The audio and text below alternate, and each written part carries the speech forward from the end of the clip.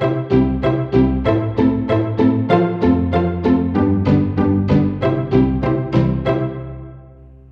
welcome back for another episode of the Family Law Podcast, coming to you as the nights draw in and winter approaches. This week we're discussing deprivation of liberty, or DOLS, particularly in light of the Supreme Court's decision in Re T, judgment in which was handed down on 30th July this year. Luckily for you, dear listeners, my two learned guests have read the 67-page behemoth, so you don't have to. I am joined today by Jennifer Swan and Catherine Ellis, two of Pump Court's leading public law specialists. Indeed, the Legal 500 tells us that both Catherine and Jenny are leading juniors, so there you go. Listeners may recall Catherine from a previous podcast on fabricated or induced illness in children proceedings, and you may recall Jennifer from our overview in March this year of international relocation. Welcome back both. Good afternoon. Hi, and thank you. Thanks for joining me to discuss DOLS. And I think I'm just going to crack on. And Jenny, we talk about DOLS. Maybe help us with what that means. DOLS. So DOLS, as you said in the introduction, it stands for Deprivation of Liberty Safeguards. So that's the starting point. And it's an order, and it's made by a High Court judge. And it authorises the local authority in our situation to restrict a child's liberty in a placement. And the interesting thing about restriction of liberty in this context is that it's an order that's made under the inherent jurisdiction of the High Court rather than under the Children Act. So it doesn't actually have a statutory basis. It's a permissive order, similar to the statutory order. So it gives the local authority permission to restrict this child's liberty, It doesn't compel them to, but it is, it's a use of the inherent jurisdiction, which is becoming much more common, and Catherine's going to talk about that later. And it's quite interesting to think about what deprivation of liberty actually means in the context of a child, because obviously it's very different to an adult. Yes, and when we're saying child, you know best than me, but generally we see DOLS cases involving teenagers, don't we? Yes, generally, because, well, when you're looking at a deprivation, when you're looking at DOLS for a child, the comparison is a child of a similar age, background, level of maturity, etc. So you're not going to a young child who is in any kind of placement where they're under supervision, and that's what the court's deemed important, considering whether they're under constant supervision or monitoring. It is not unusual for a child who's under 10, for example, in any situation, even if they're with their family, to be under that kind of supervision. So their liberty is they're not being deprived of their liberty. It's when you get to children who are over 10, sort of 12, 13, reaching adolescence, when you would normally expect a child in a normal setting to have some freedom, and that's when you have to start considering the differences perhaps in the situation that you're dealing with. If you're looking at a DOLS case, that's the comparator. You compare it with another child who is in that situation in a normal, in inverted commas, family. All right, so if we're talking about being deprived of their liberty, if we're talking about taking that from a child, what do we really mean? So sometimes it'll be super obvious if a child's being deprived of their liberty. So if they're in a secure accommodation unit, for example. But it's not always as clear-cut. So the things to look out for, and Catherine and I discussed this, it's obviously not an exhaustive list, but it's things that you can look out for. So physical restraint is a really obvious one. It sort of does what it says on the tin. Locked doors. Some homes do have to use physical restraints, and that is a deprivation of liberty, obviously. Medication being administered, for example. Chemical restriction, which sounds horrifying, but if a child for any reason has to be sedated, for example, that is a restriction of their liberty. Look at the adult supervision that they are subject to. So is it 1-to-1, 2-to-1, more than that? Supervision, is it 24 hours a day? Do they have CCTV in their rooms, for example? Do they have waking nights visits, things like that? all of those things you obviously wouldn't be expecting in a normal, in inverted commas, family environment. Access to technology, phones, communications, things like that. Is it monitored? Are they restricted the apps they can use? That's presumably fairly balanced, because I imagine a lot of parents listening would try and restrict apps on their children's phones. Yeah, and that's the thing, and that's what I mean. It's a comparator. But if it's an older teenager and they don't have any access, they can't contact their friends by WhatsApp, for example. That's something that's probably slightly more unusual, and it's not uncommon in residential units for the number of apps that can be used, for example, to be restricted. Help me as a relative moron on this subject. How if the local authority have a care order or an interim care order, they've got parental responsibility. How does the need for the court's permission to restrict liberty relate to parental responsibility and the exercise thereof? The local authority actually can't consent to a deprivation of liberty on behalf of the child that's looked after. That's the local authorities are realising this more and more, and we were actually just having this discussion before we started. So there are a lot more dolls cases than there used to be, because local authorities are sort of realising, and everybody's realising, that children who, not your sort of classic secure accommodation children, other children who are in residential settings which are restrictive, usually for really good reason, just because the local authority and perhaps everybody agrees that it's in their interest to be there, doesn't mean that it's okay, and the court still needs to have some oversight. You mentioned secure accommodation. It's tickled something in my brain. Section 25 of the Children Act. How does that interrelate with dolls? You talk about the court exercising its inherent jurisdiction. Well, there's a statutory power, isn't there, under Section 25? Yeah, and I think in an ideal world, there'd be a lot more Section 25 applications and a lot fewer dolls applications. The dolls are used, sometimes it's not appropriate for a Section 25 application. So, for example, there are cases where children, for example, have very specific and high-level needs, and they are in a residential setting and their doors are locked, say, for example, for their own safety. They're not necessarily going to satisfy the Section 25 criteria. They're not going to abscond, they're not going to harm themselves, and things like that. But they still need, their liberty is still being, they're still being deprived of their liberty. And even if they did have to be physically restrained, for example, a secure accommodation placement isn't necessarily going to be in their best interest from a welfare perspective. So it's that some cases secure accommodation is not appropriate. More often, it is the case that secure accommodation simply isn't available. And that's the really sad situation at the moment, is that there's some horrifying statistic that I can't pull off the top of my head. But basically demand far outstrips supply. Well, it feels like every judgment Mr. Justice McDonald gives at the moment is protesting that. Yeah, and the courts have actually been banging this drum since I think 2017, longer. But there was a case called Re G in I think 2017, but I may be wrong about that. And yeah, the court's been saying pretty much constantly, you can't keep asking us to do this. We need more resources, and it's not happening. So effectively, the dolls inherent jurisdiction power supplements Section 25. It's there as a safety net. And Catherine, you've been extremely outrageously quiet so far. We've been talking about different situations, and certainly from my experience doing this work, often you see children in children's homes, not necessarily foster placements. Is that not a secure accommodation situation as well?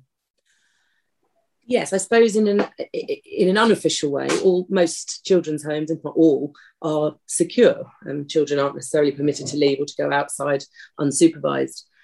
But when we are looking at secure accommodation for the purposes of Section 25 of the Children Act, or children's homes for the purposes of a dolls application, Secure accommodation is defined in the Children Act as being accommodation in England or Scotland provided for the purpose of restricting liberty.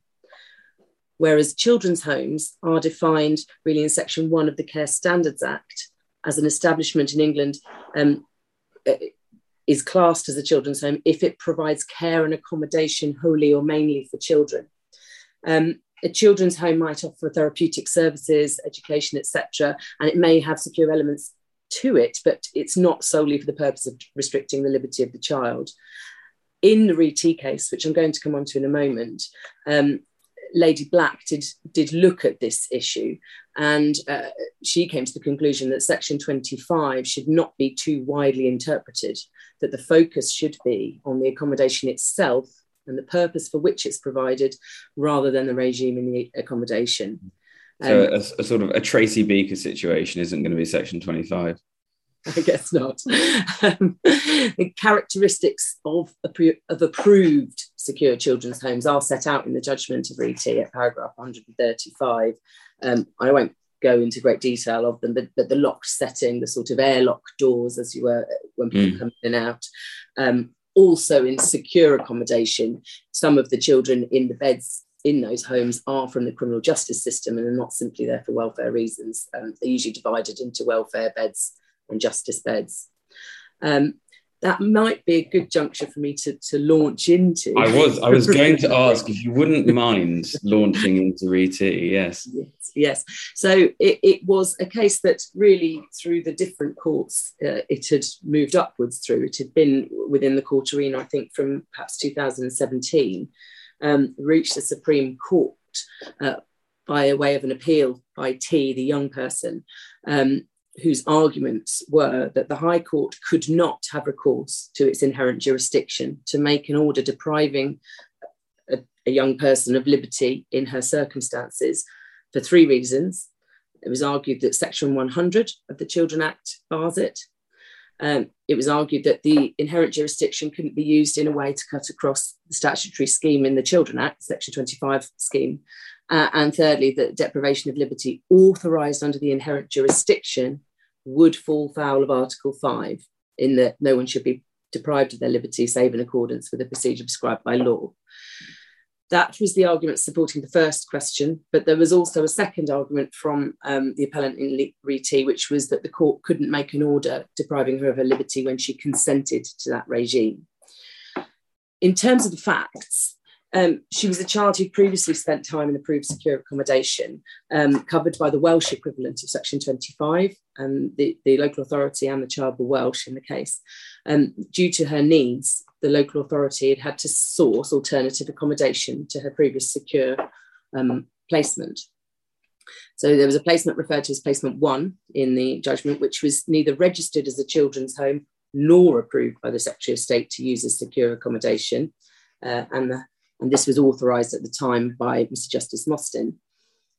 That placement then broke down and she was moved to placement 2, which was registered as a children's home, but not authorised by the Secretary of State as a secure accommodation. Now, T's position was that she consented to this regime and that she had capacity to consent.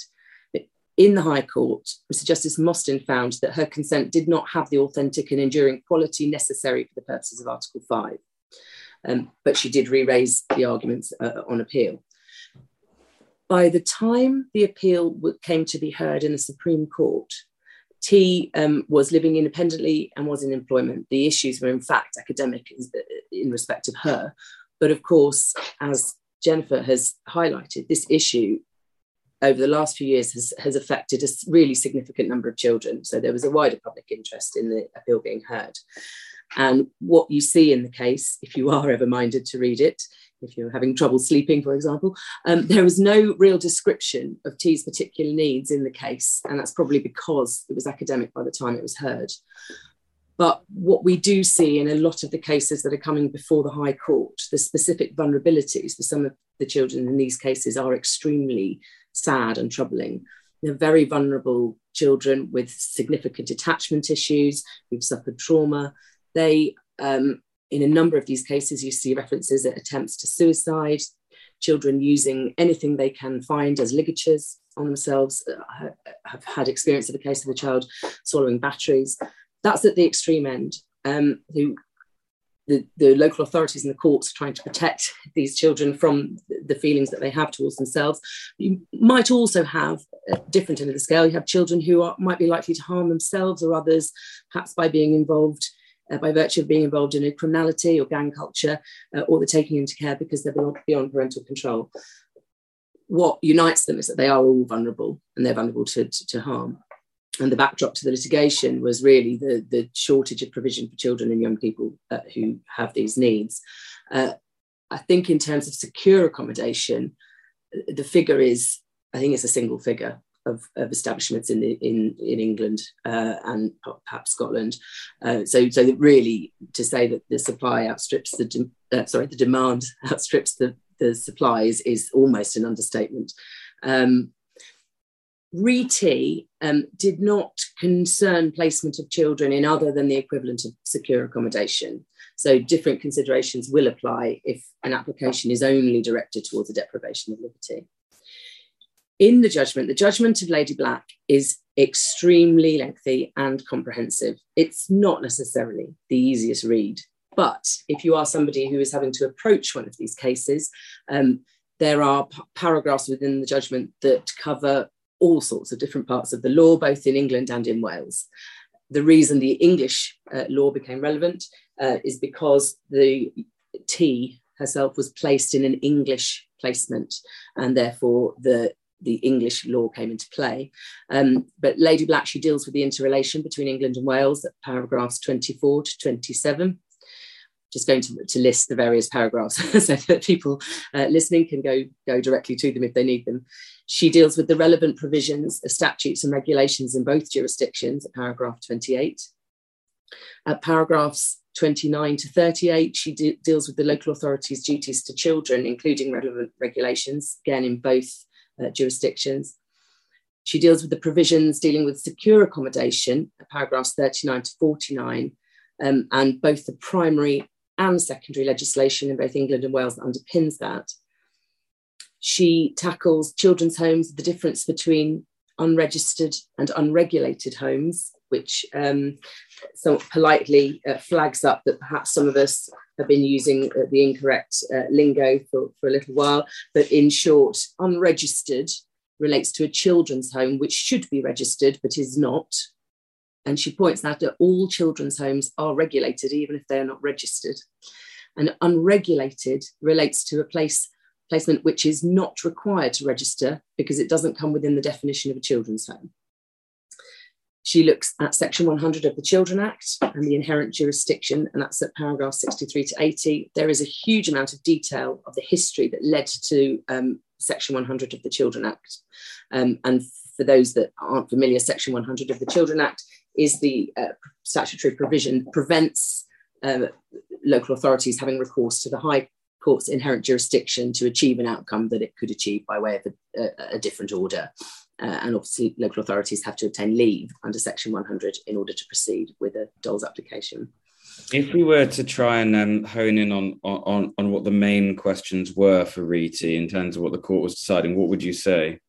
So from paragraph 106 onwards, these issues are all discussed. And in short, the answer to the questions, can the High Court use its inherent jurisdiction to approve these sorts of placement? Yes, it can. And can the High Court still authorise a deprivation of liberty in one of these placements if the child or young person concerned is consenting? Yes, it can. In fact, going into a little more detail as to the arguments that were raised. So question 1 about the use of the inherent jurisdiction, Lady Black considered whether Section 100 of the Children Act barred the use of the inherent jurisdiction in these circumstances. At paragraph 21, I do not consider that the express terms of Section 100 were an obstacle to the local authority application under the inherent jurisdiction. She flagged up that an application under Section 25 could not be made because there was no approved accommodation available, and there were no means by which the local authority could seek the authorisation it required other than under the inherent jurisdiction. The next argument that was raised by the appellant was whether it cut across the statutory scheme. It's dealt with at the same time as the other argument, which was that that the use of the inherent jurisdiction is not a procedure prescribed by law as required by Article 5. They were dealt with together. Reference was made to the practice guidance set out by the President of the Family Division in November 2019, which guides establishments towards making an application to register as soon as possible after a child is placed. For the reasons I've already mentioned, Lady Black found that secure accommodation should not be interpreted too widely. Accommodation outside of a purpose-built unit will usually have as its primary purpose the provision of care and or treatment for the child, rather than preventing the child absconding or causing harm to themselves or others. And so she found that this limited the class of placements that could properly be termed as secure accommodation within Section 25. And where the placement is not secure accommodation, there's no question of the use of the inherent jurisdiction cutting across the statutory scheme. But she did also go on to consider placements which would satisfy the Section 25 criteria, save that the Secretary of State has not authorised them to be used as so. And she did recognise that that was not quite such a straightforward answer in terms of cutting across the statutory scheme, but ultimately, paragraph 141, she says, it seems to me that it's unthinkable that the High Court, with its long established role in protecting children, should have no means to keep these unfortunate children and others who may be at risk from them safe from extreme harm, in some cases death.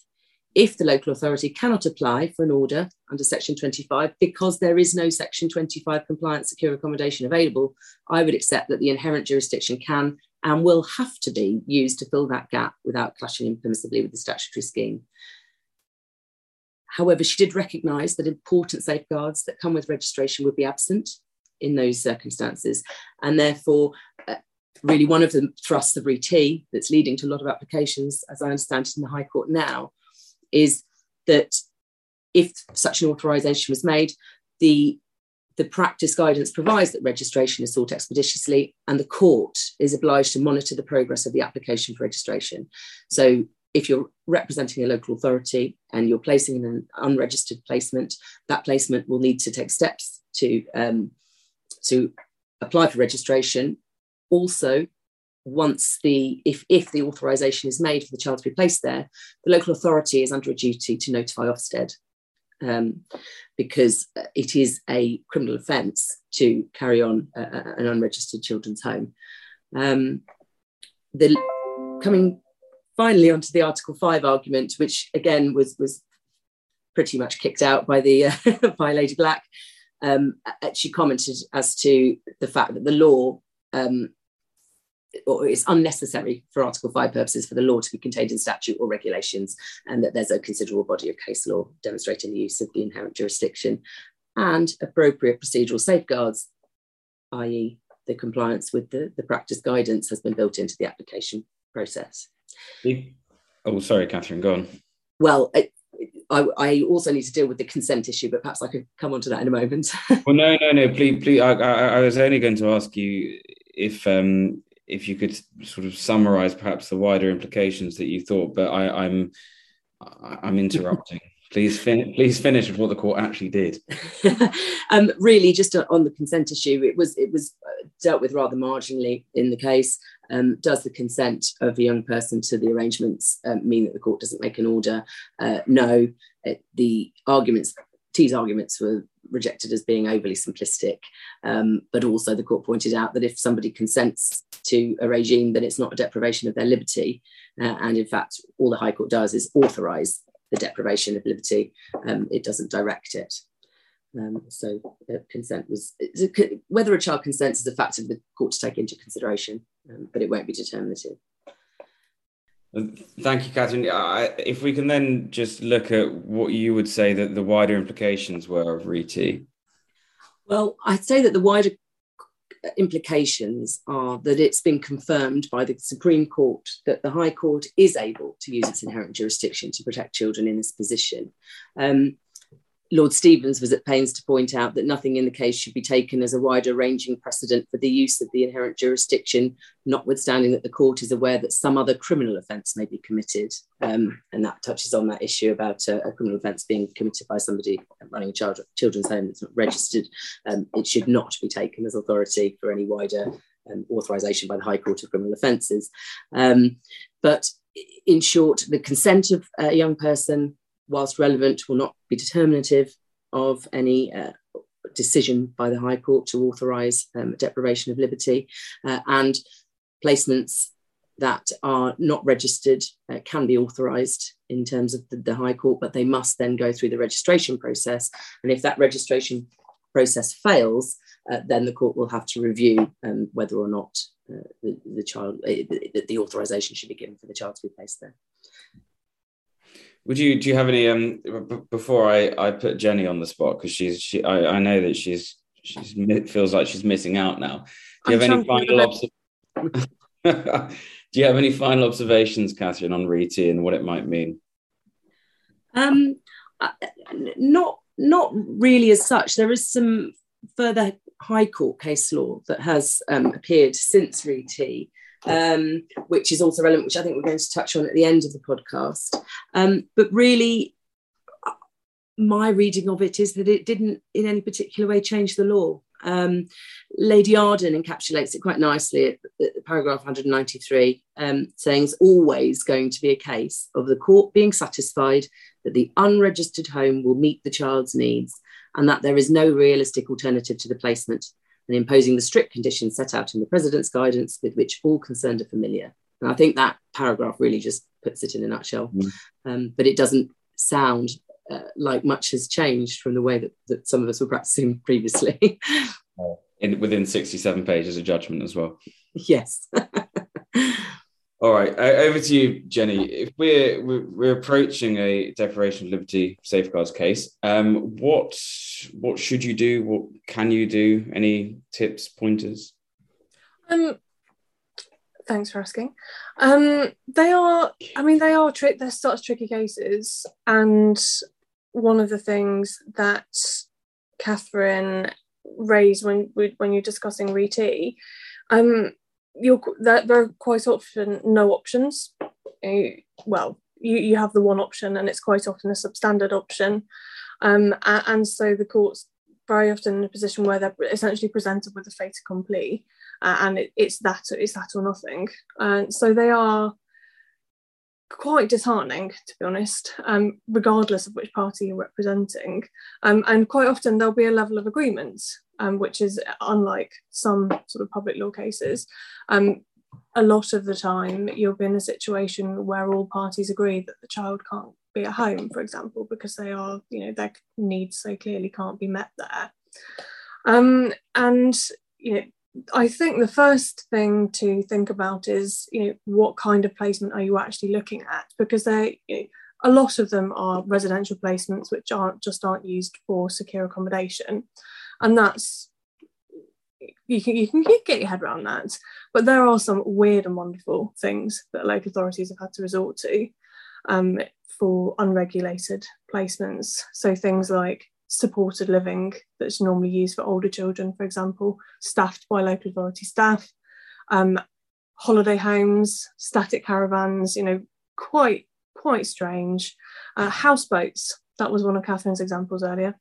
It would be hilarious if it wasn't so tragic. Hospitals, that's a really tragic one.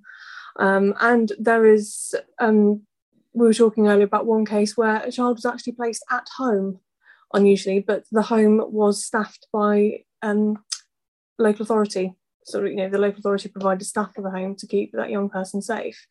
And so, the local authorities, because of the lack of resources, have had to come up with some pretty creative solutions, but you're going to be very lucky if you get a placement which meets all of these children's, often, almost exclusively very complex needs.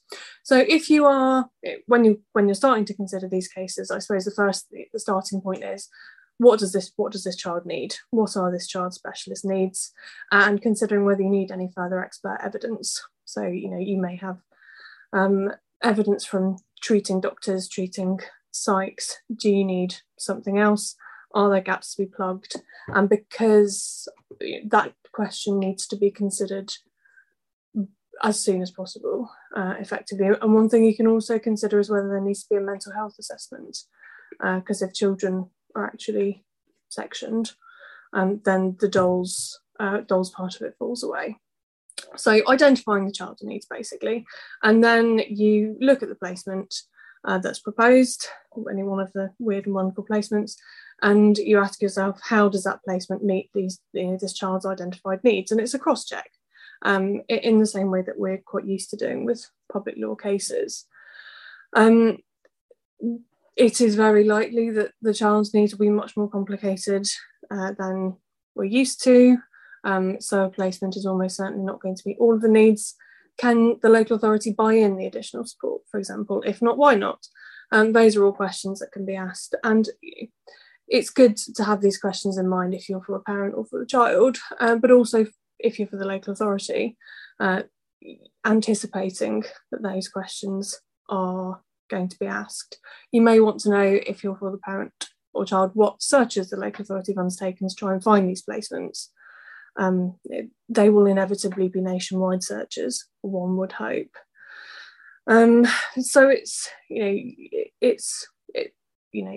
you're cross-checking the needs, the placement, things like that. And one of the things to also think about, and I think this falls, people are surprised when they're first faced with a case like this, and thinking about the practicalities, because the placements are very, very often miles away from family, and sometimes that's deliberate. As Catherine was saying, some children are at risk from exploitation, and a placement that's far away is sometimes a conscious choice, but quite often, as with everything else in these kind of cases, it's necessity.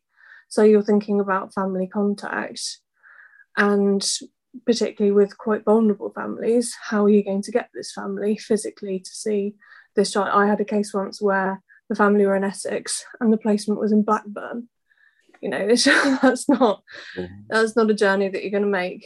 That's not just bung a travel warrant, at the mum, dad and brother, and they can make their merry way. That's really thinking about the support you can offer, taxis, overnight accommodation, things like that. So particularly if you're for parents, I guess, and of course a child, you need to be thinking about practically how is it your client can physically get to see their child, plugging the gaps with remote contact, so videos, things like that. But it is, it can be a very tricky situation to balance, and I think that just thinking about those practicalities can make it a lot easier further down the line, drawing it to the court's attention, because it's a huge financial, but it's a huge burden on local authorities. I think it's fair to be quite balanced about it. Catherine, we've thought about our application. We've done all the investigations that Jenny said. Particularly, you mentioned some recent case law as perhaps illustrating what the court might do. I wonder whether you could just take us through that. Yeah, so there was, thanks Mark, there was a quite interesting case of Sir Justice MacDonald, who has been rather busy, like I suspect many of these High Court judges have on these cases. There was one by the name of Wigan Metropolitan Borough Council against W. And the citation for that is 2021 EWHC 1982. The Wigan case was the one where Mr. Justice MacDonald in fact took the view that the placement that was being suggested for the child in question was simply not good enough, and he refused to make the doll's authorisation. It's quite strident, but if you do have a chance to read the case, you will see the really extreme situation that the child in the placement was in. He was in a hospital setting, a paediatric ward, which wasn't meeting his needs in any way. And I think it was said by Mr. Justice MacDonald that there was absolutely no positives said about the placement whatsoever. This was a young person who was frequently trying to harm himself. He was not being permitted a number of the items that someone might want to have if they're staying in hospital. The hospital itself were having to utilise a huge amounts of staffing power to manage his needs on the ward, which was taking away opportunities for other children, and they were having to cancel operations. In fact, a description of his position on the ward was that it was described by staff as harrowing. He feels like he is being caged and is frightened when police are called to the ward who require assistance, and his behaviour becomes a safety risk to himself or others. At all times, he still requires an incredibly high level of supervision. He's restrained often and he's controlled by chemical sedation. And in fact, the hospital who had him residing there were clear that there was no medical need for him to be there. Mr. Justice MacDonald, faced with either the young person remaining in that situation, or the only other option would be for him, well, if the authorisation was not granted, would be for him to be either on the streets or returning to his family home in circumstances where he'd indicated that he wanted to kill his dad. He didn't like him. So quite a bold decision from Mr. Justice MacDonald, but quite frankly, he said it's not appropriate to make an order authorising the deprivation of his liberty on the paediatric ward. He found that the restrictions imposed on him at that hospital ward constituted a deprivation of his liberty for the purpose of Article 5. And it was not in his best interest to grant it. So that was, I think, one of the first cases I've become aware of reported cases where the High Court has simply said no. That was repeated more recently by Mr. Justice Poole in a case of Nottinghamshire County Council against LH and PT. I'm just trying to find where I popped the citation for that for you. So that's 2021 EWHC 2584. Again, a similar situation, just a completely disturbing set of facts when you read it. This was a 12-year-old girl who the only placement the local authority could find for her was for her to be admitted to an acute psychiatric admission unit when she did not have a psychiatric condition. So it's perhaps not difficult to imagine the sort of harm that could be caused to a child by that, but it was also exacerbating her needs, which are not particularly dissimilar to those expressed in the Wigan case. And again, Mr. Justice Poole, having had regard to the decision of Mr. Justice MacDonald, also said, I'm not going to authorise this. On the other end of the spectrum, again, Mr. Justice MacDonald, I'm trying to find the citation, I may have to come back to you on that, directed providers to attend court in a relatively recent decision.